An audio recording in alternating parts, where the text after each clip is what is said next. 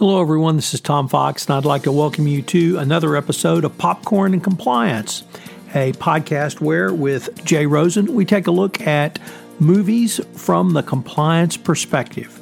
But before we get to our podcast, have you ever thought about starting your own podcast? Would you like to explore some compliance topic? Well, I have founded the Compliance Podcast Network, and I'm looking for new podcasters. If you've wondered how you might start a podcast, please listen to our sponsor, One Stone Creative. If you are enjoying this show, you might enjoy hosting your own.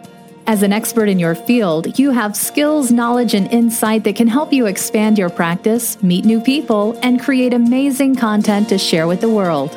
In as little as 2 hours a week, you can dramatically change how you promote, fill, and position your business. And One Stone Creative can show you how. Learn more at onestonecreative.net. In today's offering, we are joined by Lisa Fine. Lisa is, of course, co-founder and co-host of the Great Women in Compliance podcast. And she, Jay, and myself take a look at the December release Aquaman. Aquaman is a superhero in the DC universe, and this is his first solo starring role in a movie. I know you will enjoy this episode.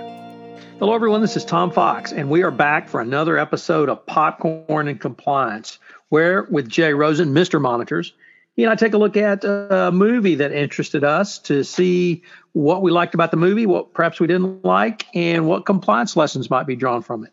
Today, you're in for a real treat because we have as a special guest Lisa Fine, one of two podcast broadcasters of Great Women in Compliance. So, Lisa, first of all, welcome, and thanks so much for joining us today.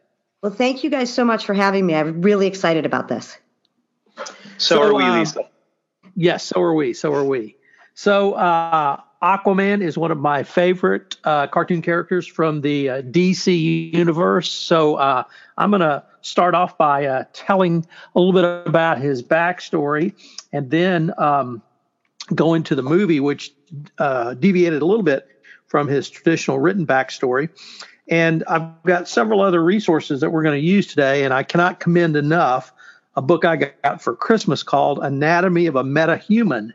And it's actually Batman's secret journal of all of the metahuman superheroes in the DC universe and his notes on how he would fight them if he had to. But it's an excellent resource for the backstory. So Arthur Curry is the son of an Atlantean queen and lighthouse keeper and has many abilities of the underwater people of Atlantis. He was primarily raised by his father, Tom, as his mother, Atlanta, returned to the oceans when Arthur was still a child. Like his mother, he can comfortably live underwater at any depth and can direct the simple minds of sea creatures to do his bidding. He has exhibited great strength, speed, and stamina, as well as extrasensory perception. So with that sort of basic background into it, the movie starts in 1985 when the lighthouse keeper, Thomas Tom Curry, rescues Atlanta, the princess of the underwater nation Atlantis, the hidden, lost underwater nation of Atlantis, during a storm. They eventually fall in love and have the son, Arthur, who is born with the power to communicate with marine life forms. Atlanta, unfortunately, is forced to abandon her family and return to Atlantis, entrusting to her advisor, Nikitos Vulko, the mission of training Arthur. Under his guidance, Arthur becomes a skilled warrior, but rejects Atlantis, the undersea empire, upon learning that his mother was allegedly executed for having a half-breed son. In the movie, they start a side plot where Arthur confronts a group of pirates attempting to hijack a Russian naval nuclear submarine. He kills their leader, Jesse Kane, or at least Jesse dies during the confrontation. And Jesse's son, David, vows revenge on Aquaman or Arthur. David targets Atlantis at the behest of Orm, Arthur's younger half-brother, and Atlantis' incumbent monarch, who uses the attack as a pretext to declare war on the surface world. Arthur is one of the other kings of Atlantis, or the underwater world, Nereus, sends her daughter his daughter Mira, to ask Arthur for help. Arthur accompanies Mira after having had a rendezvous with Volko, who urges Arthur to find the Trident of Atlan, a magic artifact that once belonged to Atlantis' first ruler, and with this he can reclaim his rightful place as the king. They are ambushed on the way, but Arthur escapes. Arthur is then captured by Orm. He's not tortured, but he is not treated particularly well. He is offered the opportunity to leave Atlantis forever, but Arthur then challenges Orm to a duel in a ring of underwater lava. It's a very spectacular scene in the movie. Orm gains the upper hand, but Mira comes back to rescue Arthur before Orm can kill him. From there, they travel to the Sahara Desert, where the Trident was forged, and unlock a holographic message that leads them to Sicily. And at Sicily, they retrieve the Trident's coordinates.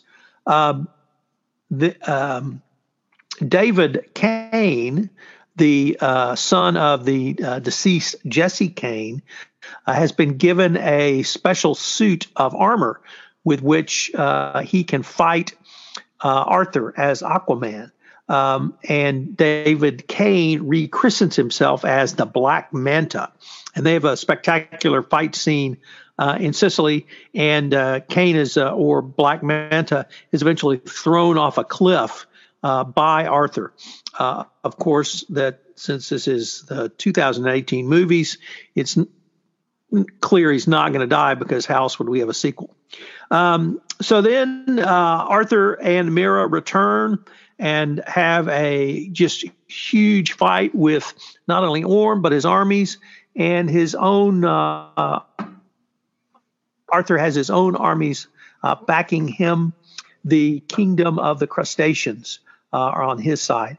The underwater scenes I found to just be spectacular. I'm going to talk about those and some of my lessons learned. Jay, did you have any insights from your insider Hollywood perspective? Thanks, Tom. What I wanted to look at, just a little nuts and bolts and some money. If you look at the DC Extended Universe, they've made approximately $1.9 billion globally, and that's starting with the first movie, Man of Steel. So it's not taking into account the first Batman trilogy or anything that was done earlier with Tim Burton. Now, if you look at the Marvel Cinematic Universe, and that's with starting with Thor and Iron Man that originally came out from Paramount, in the same space of time, they've done almost $6.9 billion. So I think one of the key things for the DC universe is to come up with the appropriate tone. And with Marvel having somebody running that company, having the vision and really, articulating that vision and having the whole universe going the same way, I think Aquaman is a real success for Warner Brothers and DC. They totally hit it out of the park. And one of the things that I just love is Aquaman just looks like he's having such a great time shooting this movie. And if you go back, he was in Game of Thrones. He's a writer, he's a director. And I think, it shows the foresight when they brought him in originally to be part of, I think it was Man of Steel back in 2013. So it's almost 6 years ago to have thrown the dice on a guy like this who was really kind of unknown prior to his Game of Thrones work. I think it's just wonderful casting, and I could just appreciate the joy he had in playing Aquaman every moment that he was up on the screen. Another thing I really like is, when you take somebody like Nicole Kidman, who really is known for doing more serious movies, to bring her in to the comic book world and to have her play Atlanta, again, another great inspired piece of casting. So from the screenwriter perspective, or at least the story arc perspective, this is Hero Takes a Journey. And here, Arthur is the hero. There's some great scenes where he starts off as sort of the anti-hero, or perhaps you've characterized it even better, Jay, that he's in on not only the secret, but he's in on the joke. And he plays a pretty strong anti-hero to start the movie, and certainly would tip back a few with the lads. So that was fun to see. But he clearly grows in this.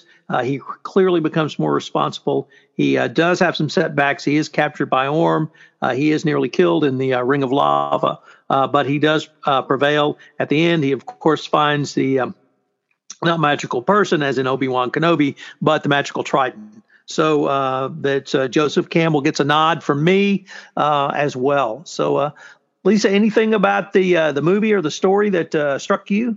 Well, a couple things. I think it obviously looked like Jason Momoa was having a blast, and I thought a lot of the movie was really fun.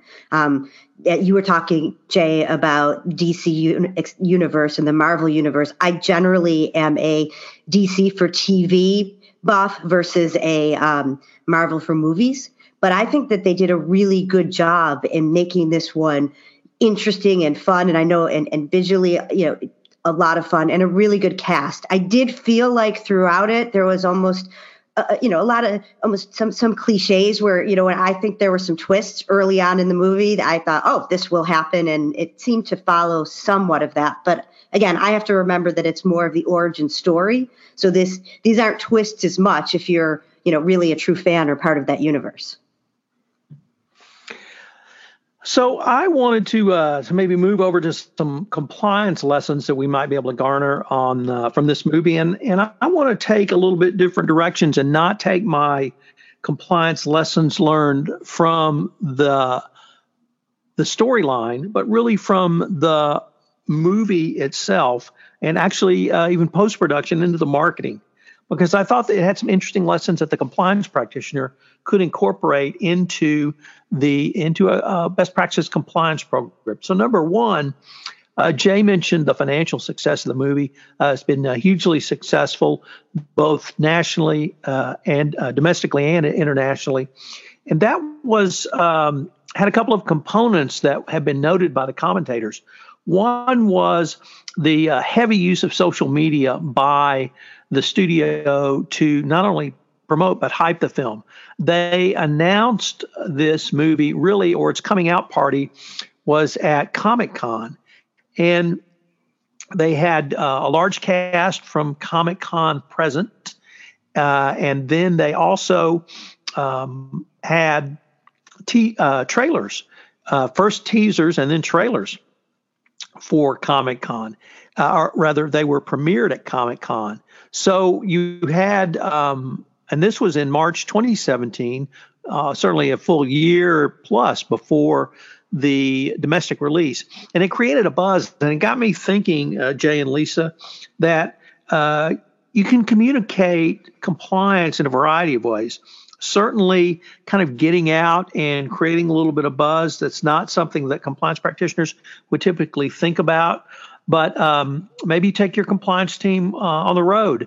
Maybe you create some sort of videos or other multimedia shows that you can market or sell or use as trailers. There's obviously professional production companies, both in film and audio, that can help you with this. So that was sort of one.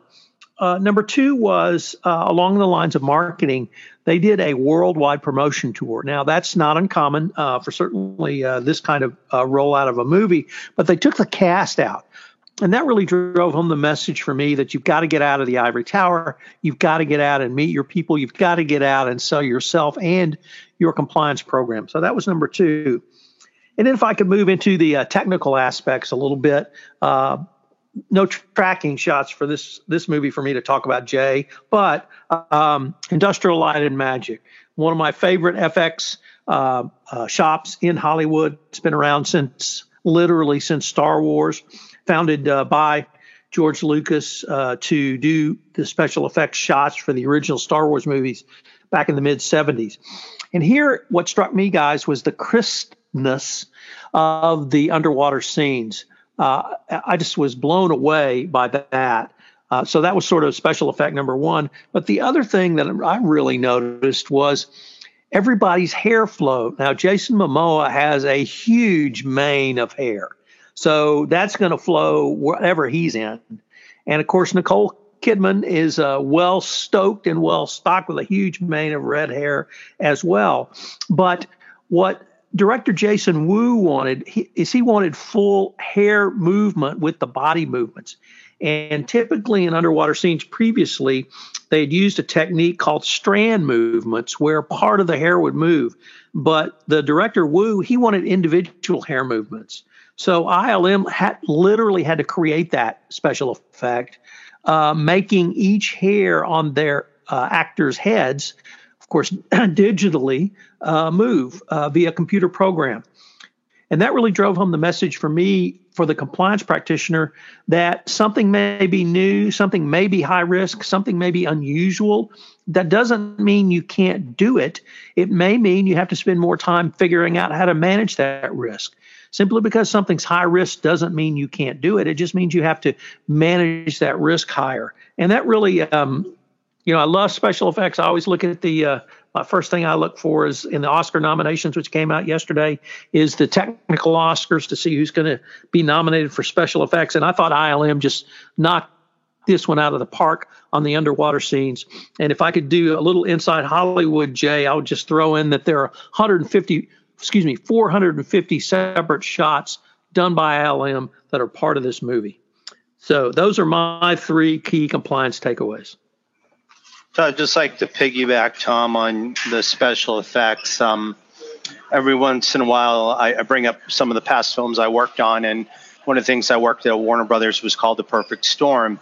And back then, this was from 1998 to 2000, and the big challenge that ILM had was to create a realistic wave that was, all done in post-production on green screens. And that's really the shot that sells the movie, of the boat, the Andrea Gale, going up into that wave and getting tossed. And whether it's ILM doing it, Pixar, or Weta, down in New Zealand that did all the work on the Hobbit movies, these artists are traditionally challenged. And to your point, Tom, they create something that doesn't exist. And the majority of the special effects shots that we see now, we're not even aware of them in movies because they're doing things like replacing an actor or changing from day to night. So while that attention to detail and the flowing hair is important, to your point, these special effects guys just,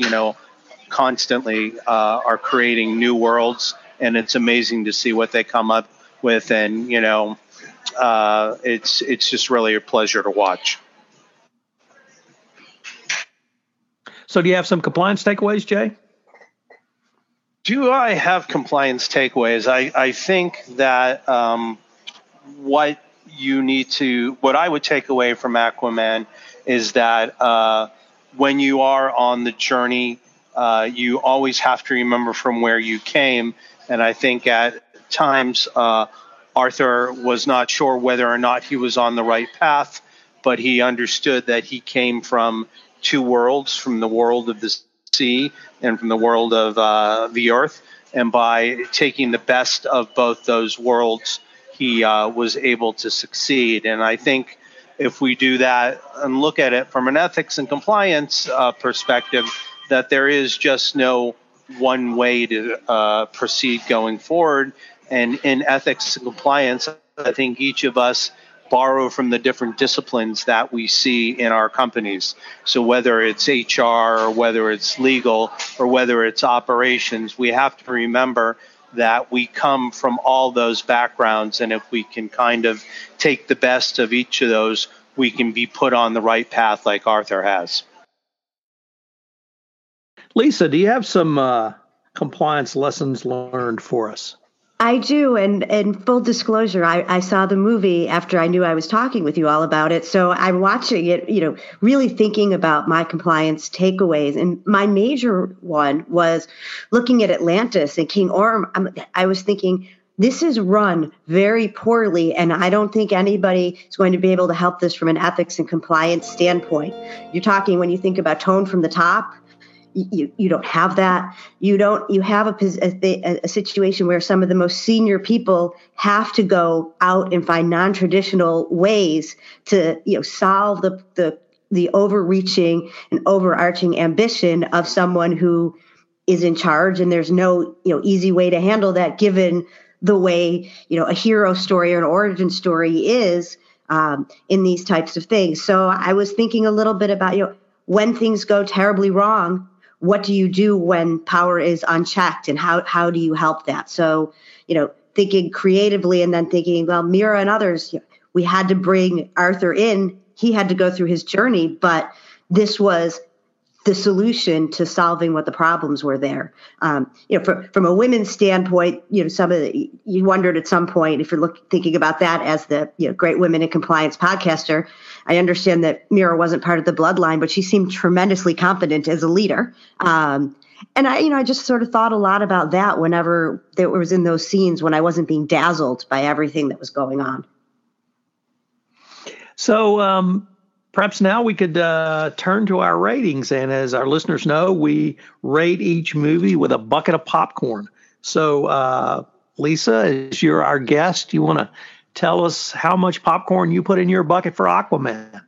Probably 3/4 of a bucket. It was better than a half, but I still thought the story could use a little improvement. Jay Rosen. Not only do I have the big bucket that's overflowing, but when I am leaving the concession stand, I asked for my second bucket at the same time, so there would be enough popcorn to feed Mrs. Monitors and Millie and Michaela. So I think it's one box of popcorn overflowing and a sidecar for the rest. Well, I am forced to agree with Lisa. I give this movie 3/4 of a bucket. I am so jaded now with the quality or lack thereof in Hollywood. I generally walk out with wiping my brow going, wow, that wasn't as bad as I thought it was going to be. And this movie I didn't have that reaction, but I agree with your points, Lisa. I thought the storyline could have been a little bit better. The origin story I thought could have been a little bit better. There were some spectacular scenes, and no doubt on the special effects scene. Also, given just the quality of the other DC Universe movies, I think this one was very high up there compared to some of those Superman movies. So, but that's 3 positive reviews. So if you are thinking about this movie, we would certainly all suggest that you have some popcorn and watch this movie. Perhaps you could garner some compliance lessons from it. Unfortunately, we're near the end of our time, but Lisa, as our guest, do you want to take us home? I will take us home. And thank you again so much for having me join you all. This is Lisa Fine for Tom Fox, the Compliance Evangelist, and Jay Rosen, Mr. Monitor, saying it's a wrap for this episode of Popcorn and Compliance. Hello, everyone. This is Tom Fox again. I hope you've enjoyed this episode of Popcorn and Compliance, where Jay and I were joined by Lisa Fine, co-founder and co-host of Great Women in Compliance. If you have any questions, you can reach out to Jay at jrosen at affiliatedmonitors.com. You can reach me at tfox at tfoxlaw.com. I hope you'll join us for our next episode of Popcorn and Compliance. Popcorn and Compliance is a part of the Compliance Podcast Network.